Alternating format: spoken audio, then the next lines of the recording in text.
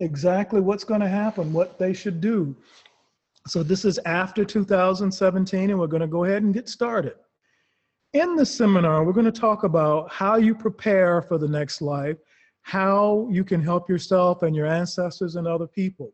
This seminar will be available in the cloud afterwards, and there'll be a link available so that the people that paid for it will be able to go to it and listen to it and watch it again.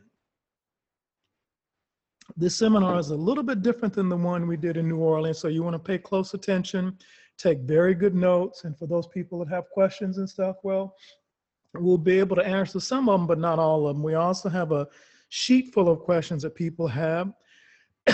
And Crystal made a very cute question. She had 4 questions she wanted to ask, so we'll just have to see. I doubt we'll be able to get to all of those, Crystal.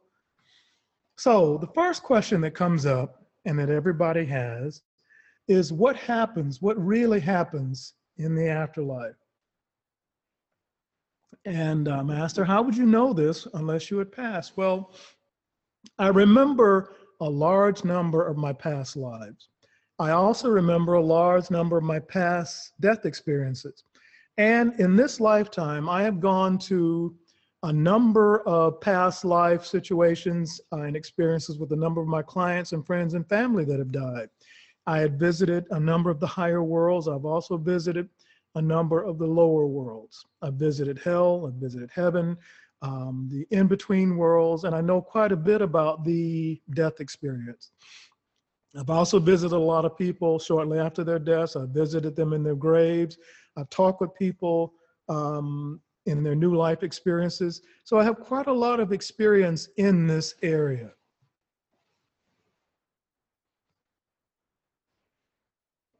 On this planet, death is considered to be a leading cause of spiritual disturbances. Now, you might say, well, isn't that true on all planets? Actually, it is not. Death does not occur on all planets. There are some planets where death has been cured as a cause of suffering. In other words, on some planets, everybody that lives there is an immortal. So the causes of death and the problem of death is not a pervasive problem everywhere in the universe.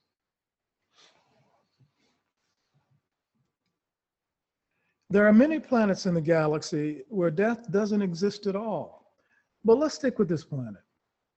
On this planet, 154,889 people die on the average every day, which means that about 2 people die on Earth every second of every day. That's a lot of people.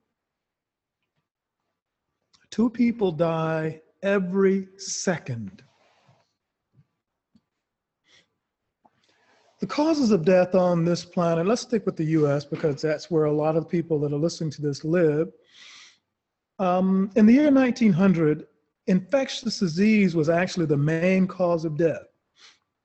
Cancer was number 2, heart disease was number 3, cardiovascular disease, kidney disease, accidents, and just frailty and age were the main causes of death. Those things have changed quite a lot now. Cancer and heart disease are now number 1 and number 2 causes of death. Cancer being number 1, heart disease is now on number 2. Cardiovascular disease, accidents, and old age, diabetes, all those have now gone down quite a lot as major causes of death. Over time, things that kill people in the last 110 years have changed quite a lot. 10 leading causes of death in the rest of the world: ischemic heart disease from coronary heart disease, coronary failure, that sort of thing, strokes that affect primarily the brain and the limbs, constructive pulmonary disease, also lower respiratory infections, pneumonia, bronchitis. Those are they're larger causes of death in other parts of the world than they are in the US, in part because we have better access to healthcare and better access to medicines in other parts of the world. HIV kills about 1.5 million people a year. Diabetes kills about 1.5 million people a year. Accidents on the road, especially car accidents, kill about 1.3 million people a year. But the biggest cause of a disease that causes people to go into the next world continue to be ischemic heart disease and strokes. So most people listening to this, most people in the world are going to die of one of those top 4 things. And that's as of the year 2012. But there is a strange fact. Not all humans die. Some humans are immortal. And many of the people that are immortal don't know that they're immortal. What is an immortal human? Well, let's look at it by the numbers. There are about 358,192 births every day. 2 people die every second. There are about 358,192 births every day. That means every day, 358,000 people are born. But of these 358,000 people, 0.00003% of them are born immortal. Now, what do we mean by being born immortal? There are different types of immortality. On the average, that means that 10 people every day are born immortal. These 10 people can be born with different types of immortality, but 10 people every day are born immortal. All humans that are born in the world have the immortality gene, which means that all of us have the potential to be born immortal. So 99.9999% of humans are born with this gene, and it's recessive and it's heavily repressed, which means that a lot of energy is put into stopping the gene from being manifested. A small percentage of humans are born partially immortal, which means that they can't be killed by disease or aging. They can be killed by a gunshot, you can cut their head off, they can die in a car accident, they can be drowned, but by normal disease, normal aging, like heart disease, strokes, those sorts of things, kidney disease, diabetes, they're not going to get those. They will live as long as their body remains intact and nobody shoots them with a bullet or anything. They can die of a fatal injury. And these humans quickly learn to avoid danger, and they are extremely risk averse. There are actually communities of humans around the world that have the immortality gene, and they know that they have the immortality gene. And these humans don't really like to fly. They don't like to drive fast cars. They kind of keep to themselves. When I say risk averse, they are extremely risk averse, and they don't like taking any type of risk in order to be able to possibly hurt themselves.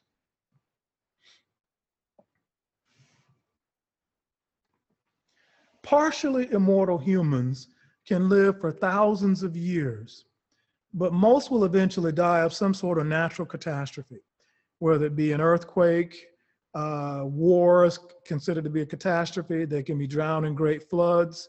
Things happen on the earth, and people unfortunately are not able to avoid all of the things that happen on earth. But there is an even smaller percentage of humans that are born fully immortal, which means that you can't kill them. They are fully immortal. They can't be killed by disease. They can't be killed by injury, natural catastrophe. What happens then if they get drowned in a great flood? Well, they'll just stay there and float underwater until the water recedes, and they'll get up and walk away. What happens if somebody buries them accidentally in a flood or an earthquake? Well, they'll eventually wait until the soil recedes and they'll dig themselves out. They can't be killed. Their life force is a function of the fundamental forces of reality, of creation. So they're going to stay around as long as reality stays around. And there are humans, less than 1% of all the immortals are fully immortal. Full immortality is a very rare gift for humans, but it does exist. I have met some full immortals, and they know that they're fully immortal. They don't get sick, they don't age, though they will fake aging and they will fake illness. And when the time comes, they have to move usually every 50 to 60 years, because people notice if you don't get old and if you don't get sick and if you don't get infirm. They recognize that something's going on with this person, so they have a number of different residences that they live in, and they have also these communities, these conclaves of immortal community, where they will go after what appears to be a normal lifetime. They'll stay there for a while, and then they will re-emerge back into society. Hey, this is a new person in the neighborhood. They will usually look the same for hundreds, if not thousands of years. They don't change very much, if at all. So what is the force that separates immortals from mortals? We're talking about the afterlife. We had to also mention the process of immortality in this whole scheme of things of looking at, well, what is immortality and what is not immortality? What is the force that represses the immortality gene and causes humans to die? There's a name of this force. So let's take a quick look at it. And I see we have some questions. We're going to get to those in a moment. The force is called Triskagal. It's a cosmic force that acts through will, and it causes a decline in the entropy or organization in matter. In other words, there's something that acts on our willpower that makes it so that we think about death as we get older, or actually through the entirety of life. If you look at movies, if you look at television, if you read books, if you look at newspapers, magazines, you'll find that this force is often, let's just say it is often reinforced. If you turn on the television, if you look at most TV shows, you're going to see somebody talk about death. You're going to see a murder. You're going to see a car accident, something where people can be injured or killed sometime in that hour. On the average, there are about 7 murders or accidents that are potentially fatal on TV every hour. So you're going to see that a lot. You can read about it in books quite a lot. So this force is reinforced in our lives, in our society, quite a lot. True immortals and partial immortals have low degrees of this force, which means that they're not affected by the force of will that causes you to age, that causes you to feel sick and causes you to feel like, I've lived long enough, I think I should just go now. I used to work in a lot of nursing homes in Arizona. And one of the main complaints that older people had is that everybody I know is dead. Everybody I know is sick. All my children or grandchildren or most of my friends are gone. And so in a person's mind, after a while, they get the idea that it's time for them to go as well. So we'll go ahead and take a few questions. I see one from Jaya. How are you doing, Jaya? How are you doing, Jai? Your question is, do immortal parents have immortal children? Well, the immortal gene, the immortality gene, is a very weak recessive gene. So it's very rare for immortal parents to have immortal children. It's going to be about 1 in 8 of their children will have some degree of that immortal gene. See, Jai has 4 questions. In the Dark Ages, why were immortal human beings killed? Well, it was only the partial immortal humans that was killed during that time period. You can't kill a fully immortal being, and that's why one of the reasons the church came up with such an elaborate means of killing people. You didn't have to put stones around a person and wait for them to drown in order to kill them. They did that to weed out partial immortality and other degrees of immortality. They recognized that some people, you couldn't just put them in water and expect them to drown. If you drowned in some of the tests, then you were considered to be blessed by God. If you didn't drown, they knew that you had something else going on with you. Last question from Jaya. Will the earth be expanded to accommodate for the increased immortality in the future? Excellent question. Immortality is a gene that is starting to spread.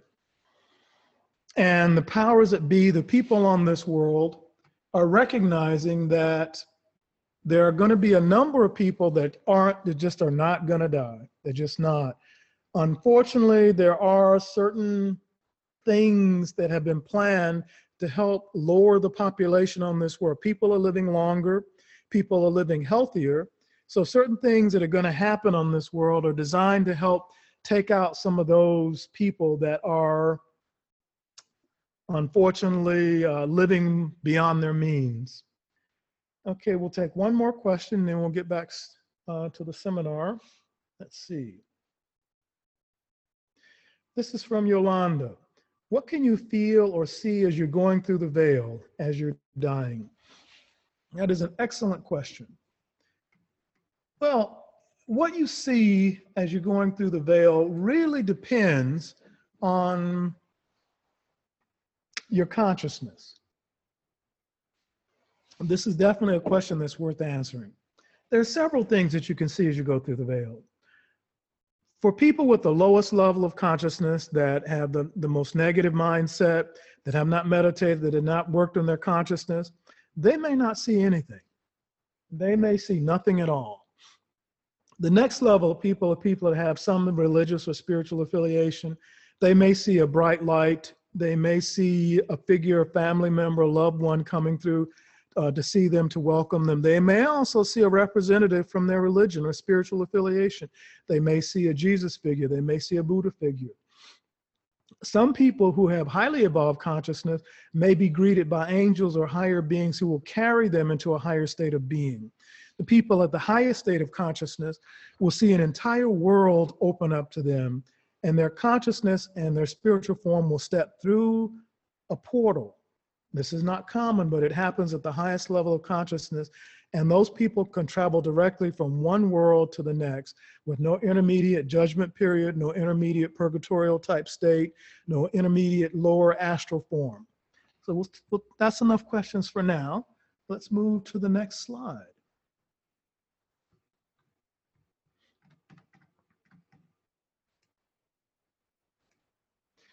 The only way to combat the negative effects of this force, Triskagal, is to elevate your consciousness and the force of will.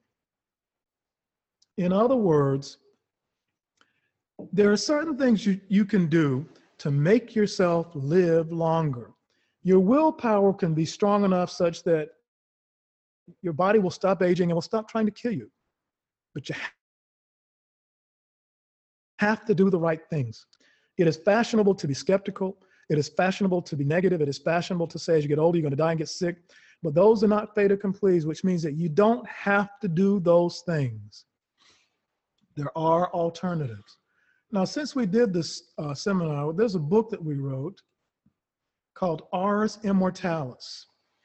Ars Immortalis is a series of exercises that will help a human being develop the right consciousness and develop the right will so that you can begin to combat this whole state of negative consciousness, skepticism, and anxiety that tends to kill people. Ars Immortalis teaches you how to decode the immortal thoughts that you have so that they can begin to dominate your thoughts. It also helps open a key in your spiritual growth so that your body can begin to evolve in its ability to not kill itself. With the right attention and the right focus, using this particular tablet, it can help you tremendously. You can find it on our website at www.tybro.com. Look under Power Books and you'll see this beautiful cover called Ars Immortalis. It's one of our bestsellers and also one of our most powerful books, Ars Immortalis. So, after. Let's look at the first minute of what happens in a person's life after they begin to leave this world. There is a pulse that we have in the body called the life pulse, which causes the heart to beat and the blood to flow. When that life pulse leaves you, your heartbeat begins to weaken. The heart doesn't stop all at one time. It weakens, and it can be a very thready, weak pulse right away that you can sense in a person. That person isn't quite gone yet. And in ancient times, sometimes people were buried just because their heartbeat got weak, but they weren't gone. If whatever was causing the heartbeat to weaken restores the heartbeat, that person will wake up. And unfortunately, there were remedies put in graveyards where a person could pull a certain cord from their casket and let people know that they were not dead. And that's where the term the graveyard shift came from. The third shift was a time of night where people used to stand watch over a graveyard and wait to see if people would pull that switch at night, and that was called graveyard shift work. EEG is the electroencephalogram. It's a type of electrical device that is used to measure electrical activity in the brain. As the brain ages or dies, this activity changes, and at the moment of death, there is no electrical activity in the brain. It's like measuring the heartbeat for the brain. Obviously, at death, the person stops breathing, and eventually the breathing stops altogether. Ultimately, after the first minute, consciousness begins to separate from the body. This is when most people will see something akin to the afterlife experience. Not everybody sees the same thing as we said, but you will begin to see something. After the first minute, your heart pulse and your heartbeat will weaken. There may be still some weak EEG activity, but not a lot. Your breathing may still be present and it may weaken, but eventually the breathing stops and your consciousness separates from the body. In this slide, you see a representation of the different bodies that are present that we're going to be talking about as you go through the death process. And unfortunately, most people, except for the small few that are immortal, are going to go through this. We have a subtle body, which is composed of several parts. The supracausal body is a part of us that doesn't really die, but it incarnates every time we come into the world. It causes us to feel separate from God. The intellect, or the causal body, is a part of us that reasons and makes decisions. The soul never separates from God, but it only feels that it's separate because of the process called the ego. The mental body is where our feelings, emotions, and desires are held. We also have something called the vital body, which is where the life pulse is situated. It's where our life energy derives from. And the physical body is held together by the senses: touch, taste, smell, sound, and sight. All of these comprise who you are, who we are.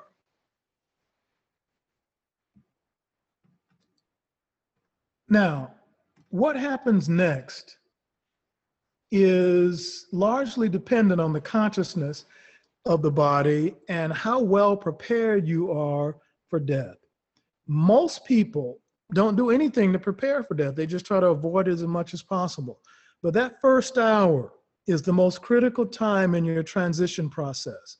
That's the time that you need to prepare for the most, because in every lifetime, unless you're one of those true or partial immortals, you're going to go through this. But preparing for this, especially that first hour, is something that we need to do, and we're going to talk about. True immortals who go through what looks like a death process, the body will simply reboot, which means that something may happen, somebody may try to kill them, but normally it would be a fatal strike, a fatal blow, like a gunshot or something like that, but their body will just reboot, it'll heal whatever the injury was, and they'll keep going. A partial immortal will appear just to die, as in normal bodies, but if the injury is not fatal, not too severe, that body will reboot, heal, and they'll return to full function. If they have pneumonia, if they go into a situation where they look like they're drowning or some sort of injury, they're not going to get an illness like a normal person. But if they do get something that appears to be a fatal injury, they'll just reboot, heal from it, and keep going. And true immortals and partial immortals, if the injuries are catastrophic in nature, and actually a partial immortals, the body will die, but not in a true immortal. This is only true for a partial immortal. Now, the consciousness of a true immortal and a partial immortal will remain bound to earth, which means that they're not going anywhere. Unless they learn spiritual techniques to evolve and grow, they're not going to go anywhere. They're not going to go to a higher world. They're not going to go to one of the planes of reality that other people strive to go to. They're going to stay right here. In our book, Spiritus, we talked about spiritual atmospheres and different types of breathing that can help a person begin to evolve and grow in the spiritual process. These beings tend to learn about spiritus and spiritus type techniques, and that helps them escape perpetual existence on earth. They get something called immortality sickness, which basically points to the fact that they get tired so tired of living on earth, they actually get sick of the process of breathing the air and eating the same food on earth for thousands of years. It actually starts to sicken them, and only immortals get this. And they want to find ways to move beyond earth. Just because you live for thousands of years, that doesn't mean you get any special powers. Immortals, however, will learn if they focus in the right way. They will develop mystical and spiritual abilities over time. Most of the books are tablets that we have written are techniques that are used by immortals and highly evolved beings to rid themselves of humanity and to evolve. So the people that follow us on our Tybro site, www.tybro.com, you have access to materials that are normally only given to immortals and highly evolved beings. Yes, they're expensive, but there are things that you can't get anywhere else. Humans that have developed the light body have prepared a healthy body of light. They will transition themselves into this body in their consciousness at the point of death, which means that their physical body may die, but they have a vessel, a consciousness vessel waiting for them at the point of death. Some of them will also dissolve the body at that time. Others will simply abandon their physical body and download their consciousness into their immortal body of light. We, in the book, The Human Body of Light, and Ars Immortalis, and some of the other books that we've written, we've given explicit instructions on how to do this. My wife and I have prepared bodies like this. We visit people in dreams in our body of light. Some of you have seen our bodies of light in the clouds and in your meditations. Those are real bodies. The human body, once it dies, if it's not immortal, will decay. And in some cases, if you've developed a body of light, your body will just shrink and disappear and just leave ring cells like what you see on the screen up there. Those little bitty brown or kind of mauve purple looking balls are the remains of a person who has transformed their body from the physical tissue of the body into the immortal tissue of the body. And those tissues are called ring cells. That's the actual remains of that person. Now, a ring cell isn't just a hard-looking rock. A ring cell can grow in size, it can divide in size, it can multiply. It's a living thing, and it can do that because it's still connected to the immortal being, to that person's body of light in higher dimensions. And as long as that person connects with their ring cell, they will continue to affect the ring cell's reality in this world.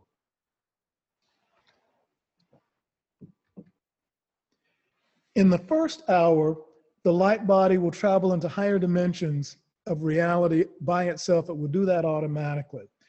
The specific dimension that it goes to depends on the amount of light energy and what you've done with your body of light. As we said, Ars Immortalis and a number of our other books show you specifically how to create this. And these techniques do work.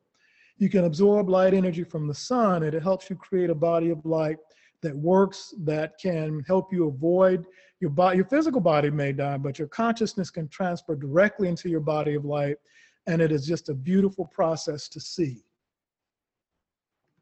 Now, after we do these couple of gray slides, we'll take a few more questions because I see they're starting to stack up, and that's okay. That's what it's for.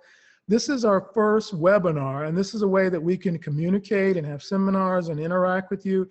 And so if you have any questions, put them on your board there, and I will get to them. Some humans have developed a relationship with a higher dimensional being, an angel or a god or higher elementals, even demons, and they'll be transported into that dimension of the higher being, depending on what that dimension is. If you work for the gods, we work for the gods, they will take your soul after your soul leaves your body, and you will be guaranteed passage into a higher world. If you work for higher elementals and the angels, they will take your soul and work, and you will be transported in a higher dimension. Now, what does it mean to work for the gods? Well, you know if you work for the gods or not. If you follow the will of the gods, if you follow the commands of higher beings, if you have them on your altar, if you pray to them, then they recognize you as a being that works for them. Most humans work for themselves. They don't recognize higher authority. They don't recognize higher beings. So at the moment of your death, you're on your own. There's nobody there to meet you. When humans have made offerings to and developed a working relationship with an entity, this entity will rescue that soul from the cycle of reincarnation simply because they like you. They want to work with you. They want to help you. The energy that results between a body and a higher entity may cause the body to show signs of grace. And people have heard about these signs of grace. There is lack of decay. There is a scented fragrance on the body. The body may emit light, and we've heard about a lot of these different things happening. The body may have a supple skin even after decades of the person having left the body. The body may be rosy in color, and there may be other miraculous events. All of these are caused by contact with higher dimensions of reality with this person. So let's take a few more questions. Craig, I see your question. Are we all still trapped inside the dome after death? If so, how do we leave after death? Death, and a lot of people are curious about that. The dome is the dome of reality that we live in. We live on an earth that is flat, and we're all covered and protected by a dome. Death is part of the program. This reality is a large holographic program that is in part a huge matrix of subroutines that is running that we call our lives. Death is part of one of those programs. What we're doing with this is showing you how to get around what happens in death and how to navigate the program. Karen, how do you know if you're an immortal? Are there characteristics to look for?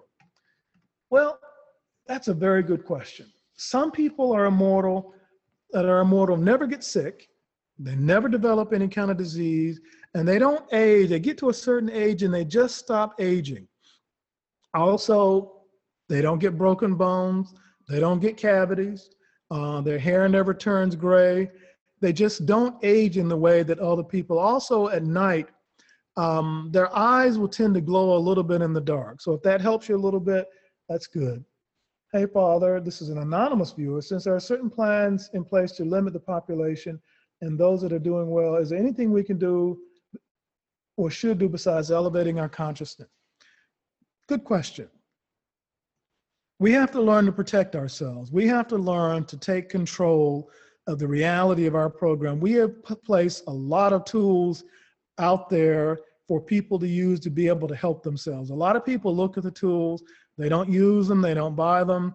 Those tools are in place for a reason. Go to our website at www.tybro.com. Find a tool that you can use and start working on the reality that exists around you. The powers that be know that this is a program. They know that this reality is something that can be manipulated. If we learn to manipulate our reality and protect ourselves, we won't be at the mercy of those that know a little bit more about the program than we do. We don't have an excuse if we have the tools and don't use them. We'll take one more question. Michael, do you teach us how to create our life bodies in the Living Soul course? To a certain extent, yes, we do. But the Ars Immortalis is another book that you can use. The Human Body of Light and the Living Soul course are all things that you can use to help create your body of light. Okay, that's enough questions for now. We'll have one more round of questions before we stop. Let's go to the next slide. Now, if you're a normal human, and these are people that are defined by highly repressed immortality genes, which mean they age at a normal rate, they have no significant working relationship with higher beings, and they have no significant body of light development. These are folks that are normal folks going through their lives with no significant spiritual relationships with any beings out there. And this is what's going to happen to them in the first hour. They're going to see a bright light. Some will see a bright light leading to the higher astral worlds. Some will see a dark tunnel leading to the lower astral worlds. That's not cool. That's probably about 30–40% of the people listening. They're going to see a dark tunnel leading into the lower astral world. Some people will see a world that looks pretty much as it was while they were in the body, and they're going to not see any transitional tunnel. And some will see an intermediate zone populated by beings of different ages, sex, and races. So about 20 to 30% of you will see a bright light. About another 30–40% of you will see a dark tunnel. And the rest of you are going to be evenly split between kind of seeing the world exactly as it is or a sort of intermediate stage of world of different time periods, of different ages. And you kind of be trapped in one of those intermediate zones. And that's most people. It's either going to be a dark tunnel or a light tunnel or some variation thereof. If the body is not cremated, and that's most people, a number of forces are going to act on your body. In this slide, you see a body lying in state, and for most people that are not cremated, this is what's going to happen to you. Your body's going to lie there, lifeless, is not going to be able to move. Some people, when they leave their body and they pass, they get infatuated with trying to make the body come back. That's not going to happen. You're not going to be able to make your body breathe. You're not going to be able to make it move. You're not going to be able to make it sit up. But some people spend hours, if not days, trying to make their body move because they're accustomed to moving inside their body. But unfortunately, you are now a dead person. Not going to happen. Nothing's going to move. Your body's going to start to emit gases. Anybody that's worked around bodies will testify to the fact that the body gives off gases, a lot of gases. That's because of the bacteria that are acting on the body. In the absence of living metabolism, bacteria start to take over. The body starts giving off negative energy. Thoughts, emotions, energies that are stored in the body start to come off the body at that time. The body starts to pollute the atmosphere. If you go into a room where a dead body has not been moved, you know that a dead body is in that room because it starts to pollute the atmosphere.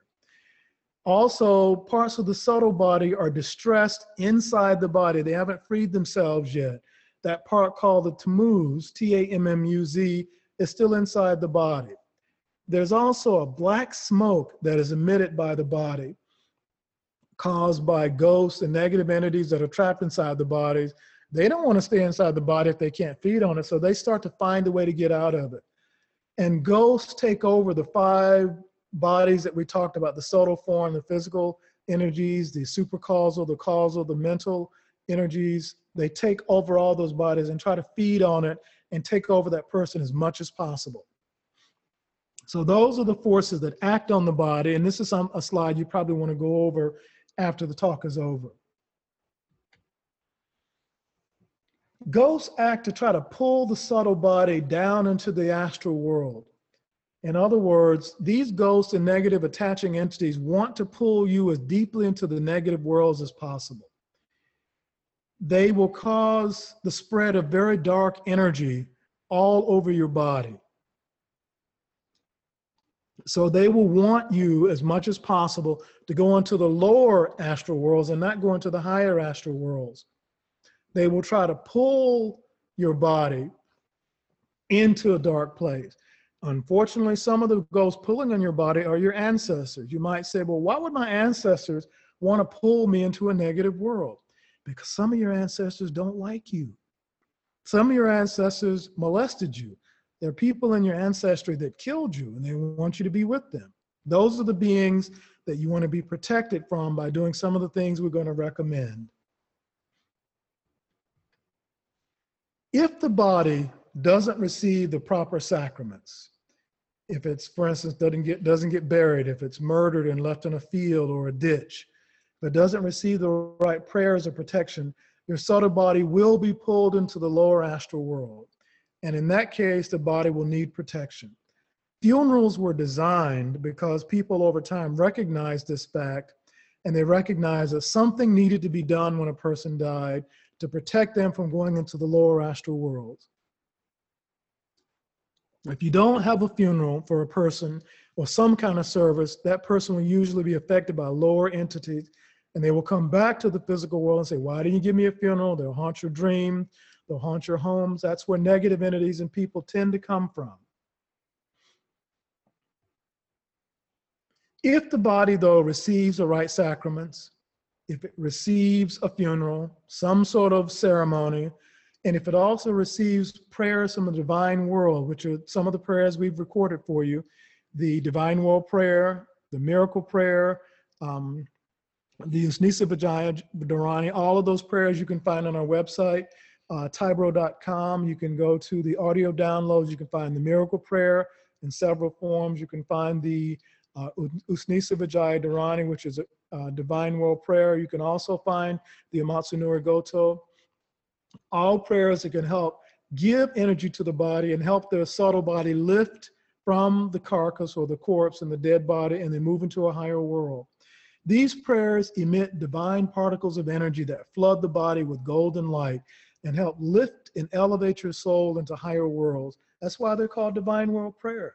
Saying those prayers for yourself before you go to sleep or playing it at night and slowly in the background at a very low level can elevate the level of your sleep and help you elevate and go into higher worlds as you sleep. That's why they're called divine world prayers. You can see in this slide, the prayers emit this golden light, these golden particles that act on your souls. And if you play it while you're alive, it gets your soul used to being in a higher state.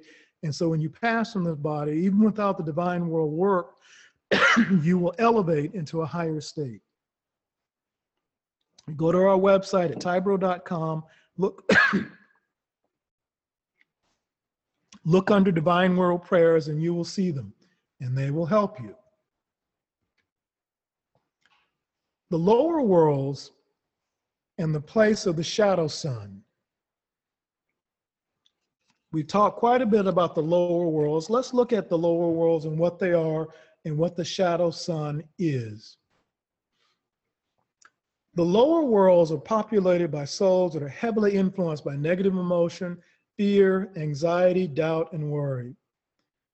These souls believe in a better afterlife, but they don't trust the Creator. They believe that they deserve some sort of life in a place called the Shadowlands. And that's what the lower worlds look like. You don't see the sunlight very often. It's often cloudy, and there's not much furniture or housing or roads, and you almost never see any sign of advanced civilization. It's just a big, wide, open, kind of dark and shadowy place. Research into near-death experiences revealed that almost half the people who remember their experience, their near-death experience, will have some recall of being in the Shadowlands. If you look at this image, you see this is as bright as it gets in the Shadowlands. This is a bright sunny day in the Shadowlands. In that world, it's often overcast. If the sun comes through, it comes through in very sparse areas and very small areas, and you just don't get much sunlight. That's what the Shadowlands look like. So let's look at the lands of reality. We'll do a few more slides, and then we'll take 2 or 3 more questions, because I see they're starting to pile up again, and that's okay. That's what we're here for. Understanding that in the afterlife, it requires you to understand a layout of where we are in the universe. Most people never get a full idea of where we are and how we fit into the universe. We know that the physical world is our home, but where are the other places that are not physical?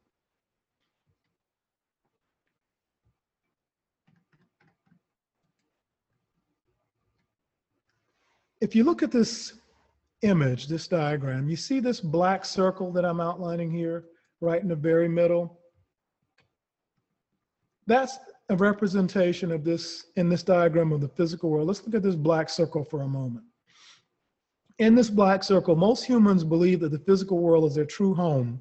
This is where we work, sleep, eat, make families, build lives, and then we die in the physical world. As you can see, the physical world is connected to many other places. This diagram gives you a really good sort of outline of the planes of reality, or the lands of reality that we live in. You look at this mauve pattern, this pattern right here that looks like the cogs on a wheel, the one that I'm outlining here, and you might want to go back over this when you look at the talk again. This is the place where we dream. And this dream place is one of the places that interpenetrates the physical world.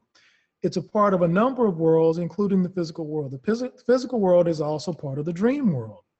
We go here every night, and we did an entire seminar called Somnium, which goes into this in very deep detail. We have a book called Somnium, which you can find on our website.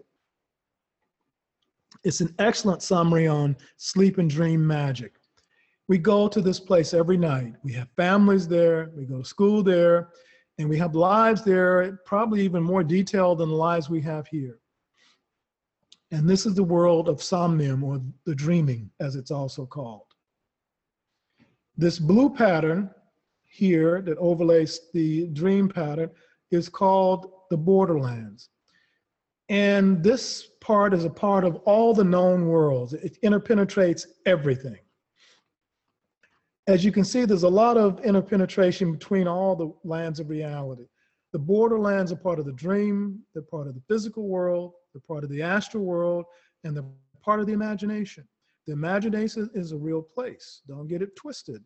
If you can think of something and imagine it, you're actually seeing something that is real. You may not be able to touch it physically, but it actually exists in a place. This is a home of fairies and elementals, dragons, divae. Some immortal humans have figured out how to move into the borderlands, and many other beings. The borderlands exist between the physical world and the world of your imagination. That's the best way to look at it. The Shadowlands, this black square here, this big black square, is where all things originate from. There are places in the Shadowlands that don't exist in the physical world. They don't exist in dreams. They don't exist in the borderlands. This is a place where you find copies of everything that is going to exist that's waiting to manifest. We draw everything from this place. If you look at this little area up here in the corner, see this little area with its arrows wiggling here? This is an area, the unmanifest area of the Shadowlands. It's where your imagination goes to draw things. Also this unmanifest area here. This green area is called the soft places. The soft places exist everywhere. There are some buildings, there are some fields, there are some spiritual places and temples that allow access to other worlds. It's also known as the next door backstage. There's a wonderful new series coming on television called The American Gods. And in The American Gods show, written by Neil Gaiman, they talk and use the soft places extensively. It's a brilliantly written TV show called American Gods. You can find it, I believe it's on Netflix. It's also a place where the gods used to physically walk into the afterlife and other worlds without having to go through the transition of death. Last place we're going to point to is the astral plane. It's this oblong green square.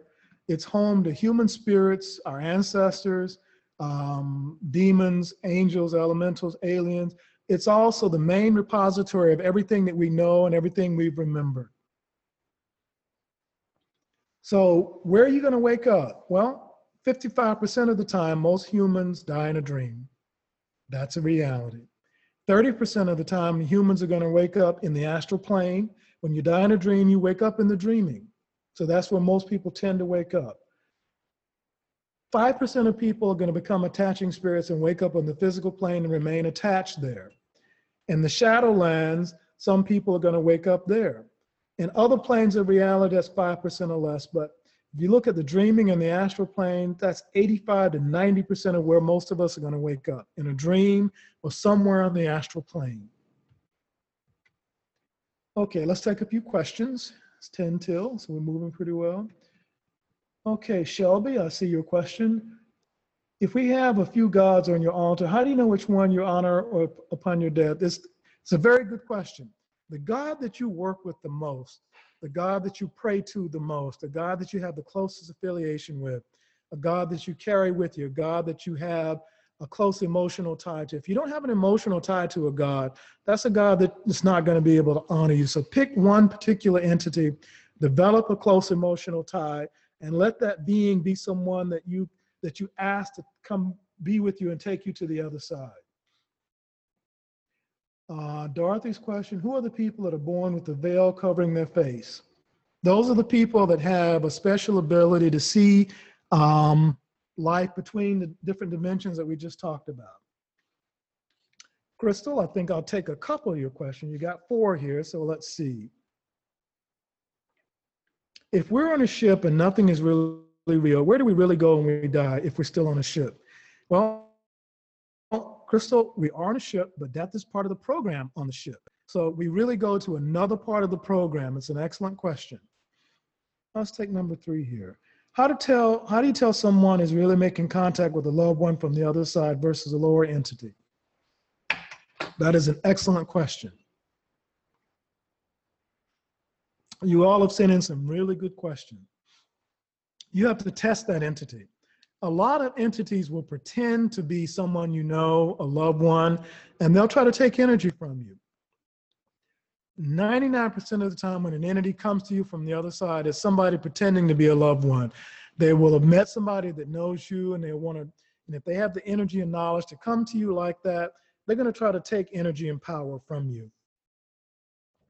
Last one, what can you do? Let's see. Is there a time limit? This is Osset's question. Is there a time limit in sending items to the spirit world after a soul makes its transition? Not really. You can send stuff to a spirit as long as that person is alive. It doesn't really matter how long that person stays around. You can send energy to that person forever. Even after that person's reincarnated, their astral form will stay in the astral world or the dreaming, sometimes for decades after they've reincarnated. Eventually, it will go through a second death, pass on, and that person will be freed of that incarnation. When a person wakes up in the next world, they're often cold and hungry. Most humans die in the dreaming, but they don't realize their transition.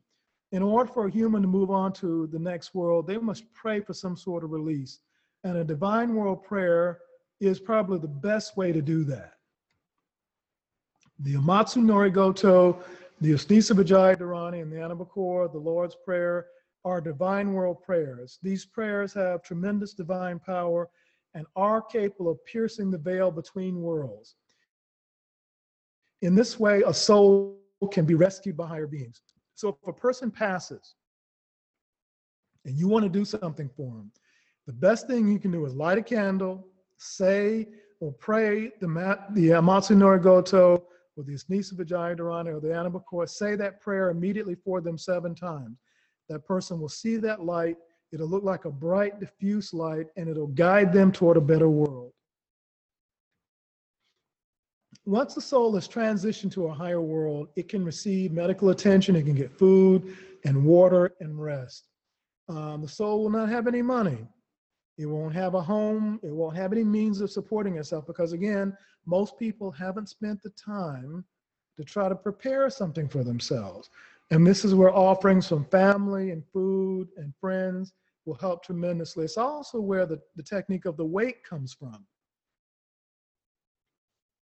In many cultures, in many countries, there'll be a period of time where people will bring a lot of food to the family, and people will just reason that, well, it's because they don't want the family to have to cook. It's not the real reason. The real reason is they want the deceased person to have food and other things that they might need immediately after transitioning so they won't be hungry.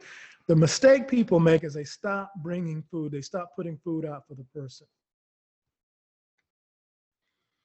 Because of this, there's a debt that builds up, and that debt is called the tribulus.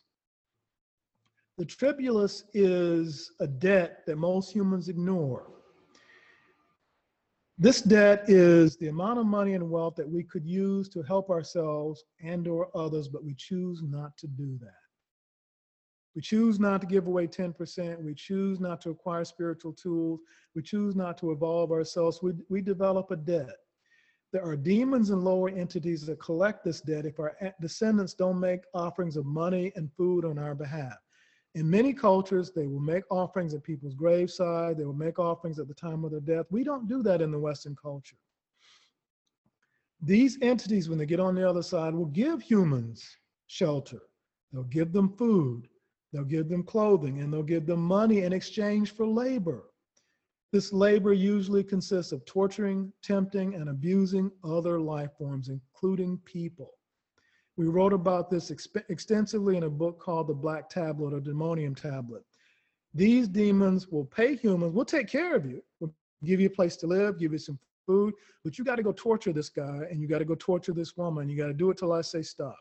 That's where that sort of debt, that tribulus, comes from.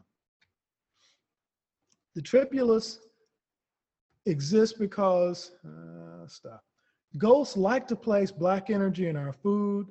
They like to place it in our drink and in our physical tissues. This is called detritus, and we've talked about detritus before. Usually they're under the guidance of demons or negative entities, and they're told where to put the detritus, what kind of detritus to put in a person, and how much to put there. The main purpose of this energy is to turn off your immortal genes. It blocks light from the higher entities and creators, and it prevents the soul from accelerating and growing. As you can see, they aim for the heart and different areas in the body. And these entities are given a good supply of this dark detritus energy. They place it in our food, they place it in our water, they place it in animals, so that people who are in the world that don't know about detritus over time get filled with this stuff. And we've talked about different types of detritus and where you can get it from. Let's talk about a way to remove detritus that we're going to give you for free. This is a way that you can remove ghost detritus. Take the time to look at this letter A. Runes are magical entities that come from a different sphere of consciousness.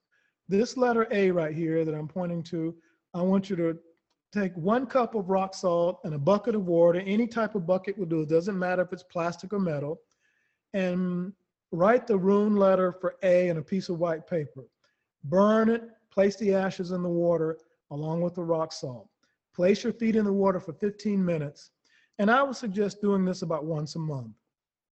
I wrote about doing this in a book called The First Darkness, great book, I love that book. But it's also useful for protecting you from ghost detritus. The detritus will go into the water. The letter A will help stop you from accumulating it. And then once you're done keeping your feet in the water for 15 minutes, throw the water away, just throw it into the commode, throw it out onto the soil, and it just doesn't matter where you put it. So this is a way that you can dissolve the ghost detritus as it builds up over time. Many humans will reincarnate in order to escape tribulus. They know that they have debt on the other side, and they want to keep that debt going. So they'll follow themselves into the physical world just to escape that debt. It's one reason why people are born poor. It's one reason why people are born in very bad parts of the world, because they're trying to escape the astral debt or tribulus in other dimensions. Also, a lot of people, once they pass, families will abandon their homes. They'll abandon their cars if they don't work. They'll abandon bills they have. They'll abandon furniture.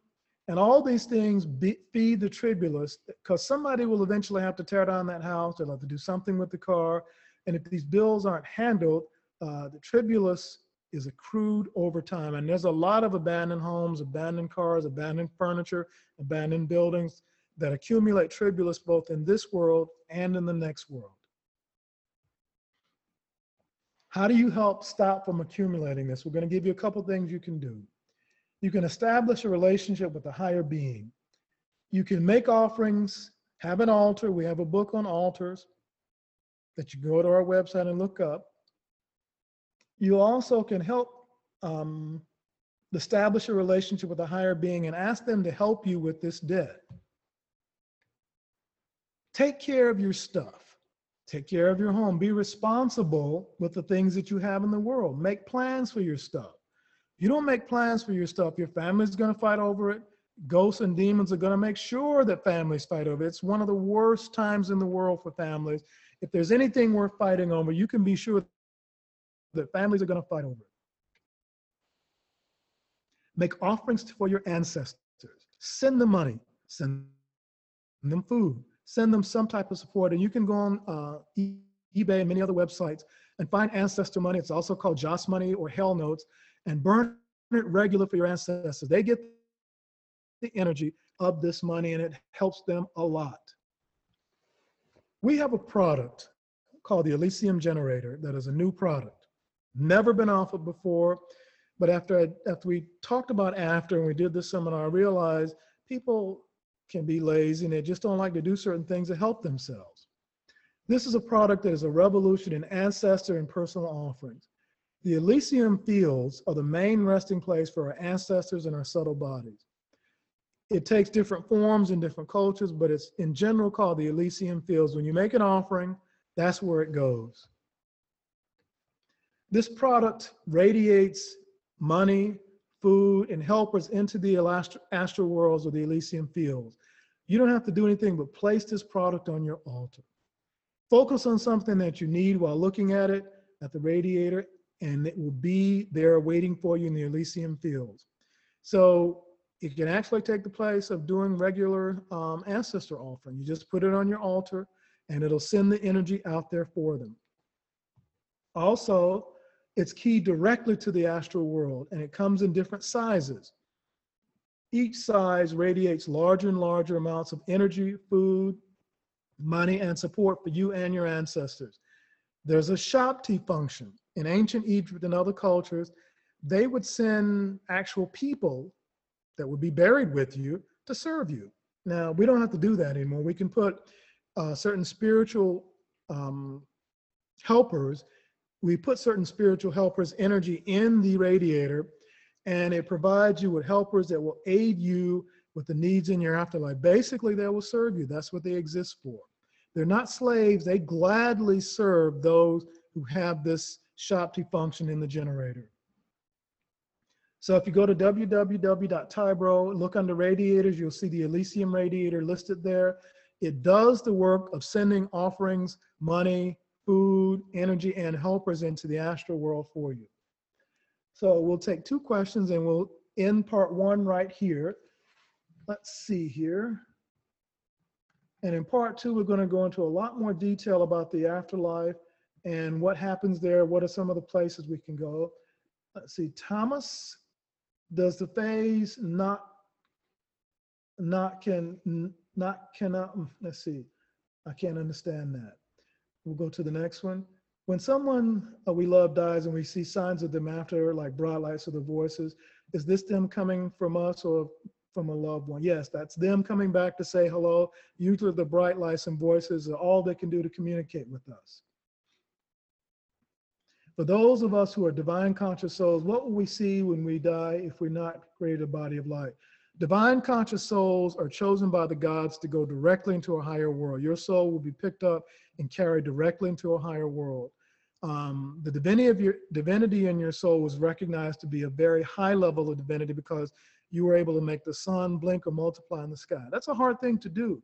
The gods recognize that, and you have a special place with the gods. A number of gods will reach your soul at the moment of your death, and you will go into a higher world. Would it be better to work on immortality or body of light? Being conscious of immortality or being conscious of a body of light is something that you can do, and something that will help you. Working with the Ars Immortalis or the Demonium tablet or one of the other tablets will help you become a more evolved being. If you don't work on those things, you'll go into a higher world, but you'll be like a baby. You won't know anything. You won't know any of the principles of living there, and you'll have to be taught. And usually it'll take a number of lifetimes before you can work on something to be able to use that energy. So we'll stop right here, and we want to thank everyone for coming with us. We're going to have the next part of this in a few weeks, and we want to thank everybody for joining us with this part of our first webinar on After. After part 2 will be in a few weeks. Thank you for joining us.